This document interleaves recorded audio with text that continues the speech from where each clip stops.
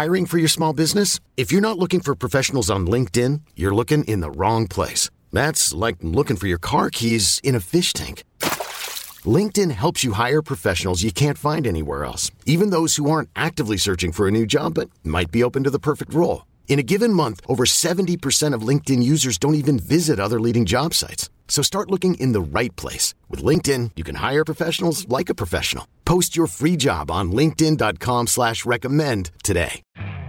You could spend the weekend doing the same old whatever, or you could conquer the weekend in the all-new Hyundai Santa Fe. Visit HyundaiUSA.com for more details. Hyundai, there's joy in every journey.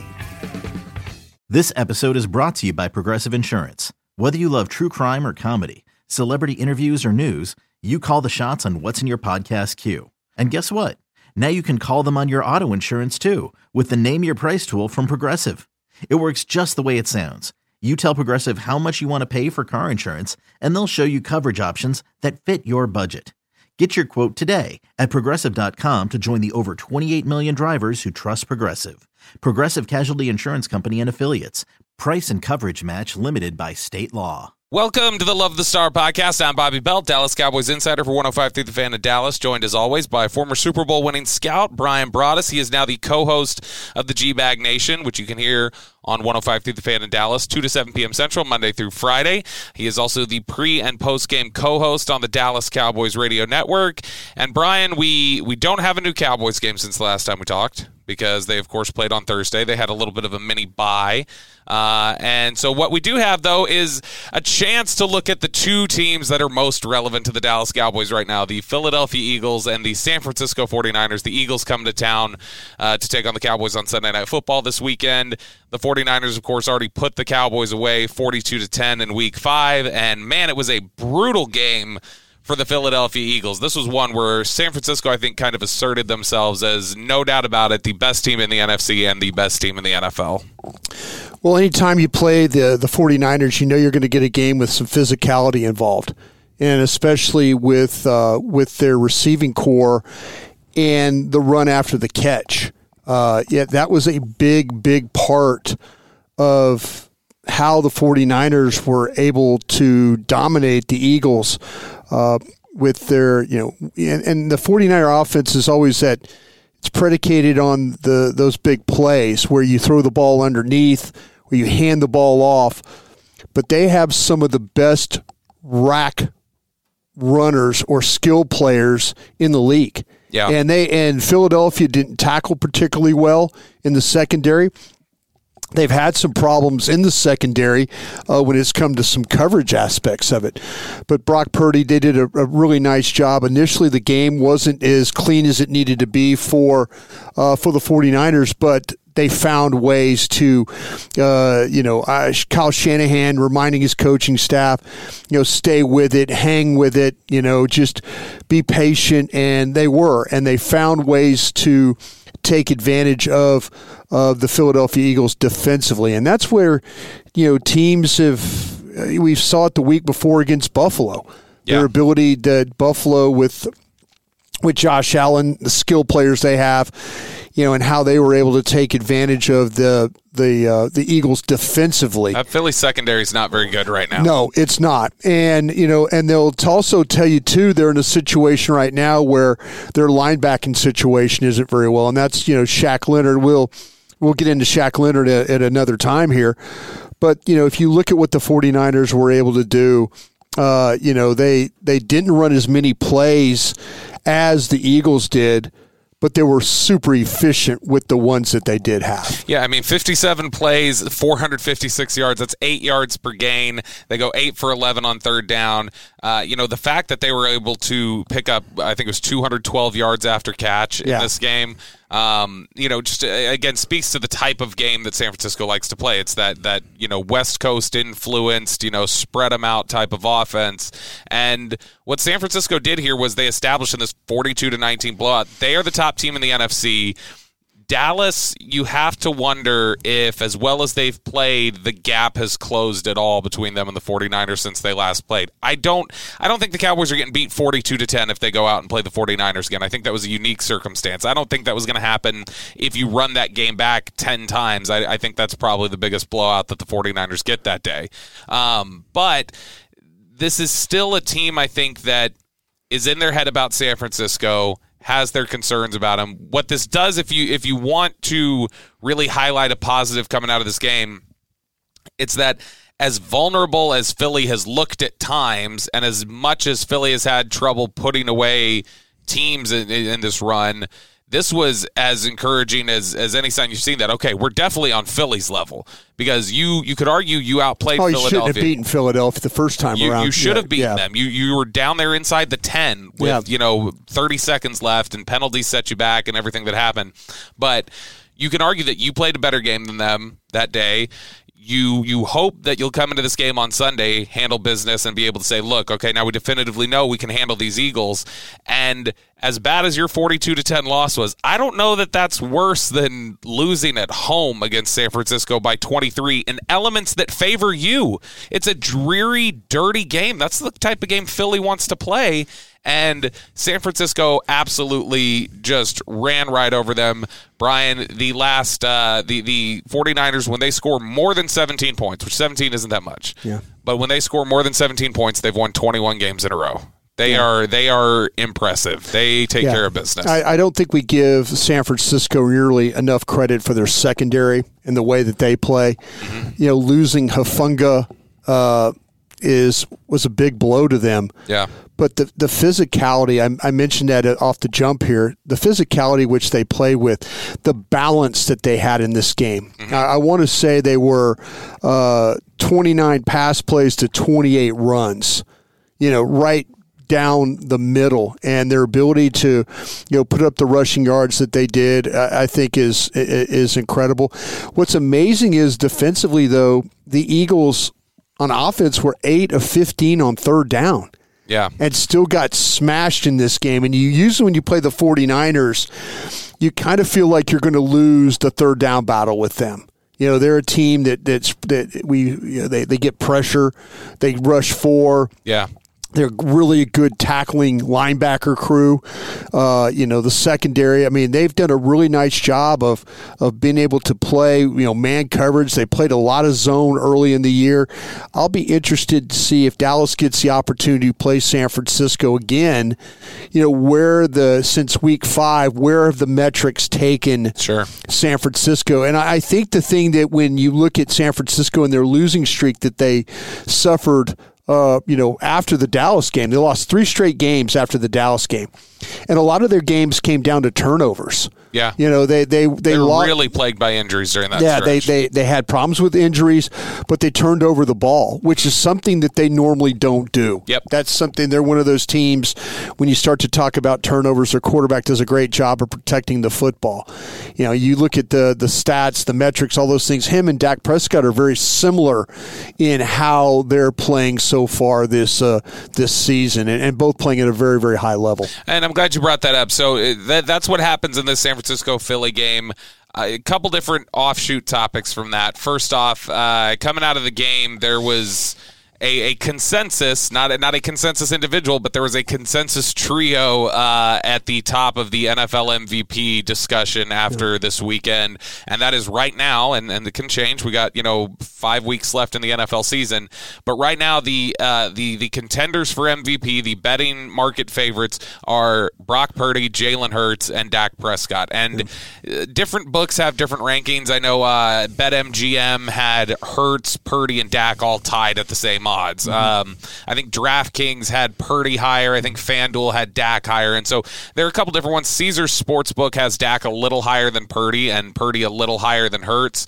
But the general consensus, I know Vegas Insider runs the top 8 sports books or whatever and comes up with a consensus. And that has led to Dak Prescott being the MVP favorite. So coming out of this weekend and an impressive performance against the Eagles and everything else that we've seen, Brian, where do you think Dak Prescott stands right now in that MVP conversation? I think that Vegas has it absolutely right. I look at, when the way that Dak Prescott has played since the bye week, you look at his ability to limit the amount of turnovers they had.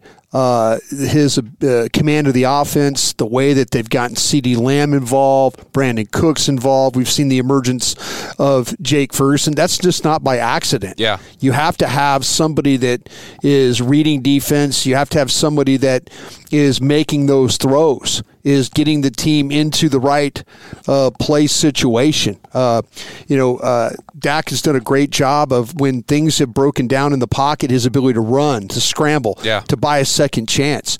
Those are things that a MVP quarterback or an MVP player, when you start to talk about how they need to manipulate the pocket or make plays or keep their team in games or find a way to go win, Dak Prescott has done all these things. Yeah. And so when you start to mention the Brock Purdy's of the world and start the comparison, him and Hurts, he is definitely in that conversation. Now, when we look at the specifics of, I think right now you and I are in agreement, San Francisco is the class of the NFC, probably the class of the NFL. But for certain, if we're just limiting it to the NFC and what the Cowboys have to go through, that's the best team in the NFC right now, discernibly, right? San Francisco would say. It's the one team that you have the most problems with. Well, and even taking Dallas out of the concept, just in a vacuum, if you were just to evaluate the NFC and say which team is the best, it's absolutely. San Francisco. Absolutely. So it comes down to Philly and Dallas after that. And that's where there's been a little bit of disagreement right now. So, Brian, obviously, Philly has had the better record throughout the season. Dallas is probably playing better football over the last 6 weeks or so. So this is the discussion that we'll have, and we'll dive into the specifics of each team as we have a couple more episodes this week. But as it stands right now, who is the better football team to you, the Eagles or the Cowboys at this moment? eBay Motors is here for the ride. Remember when you first saw the potential? And then through some elbow grease, fresh installs, and a whole lot of love, you transformed 100,000 miles and a body full of rust into a drive that's all your own. Look to your left. Look to your right. It's official. No one's got a ride like this. There's nothing else that sounds like, feels like, or looks like the set of wheels in your garage. With over 122 million parts, you can make sure your number one ride or die stays running smoothly, so there's no limit to how far you can take it.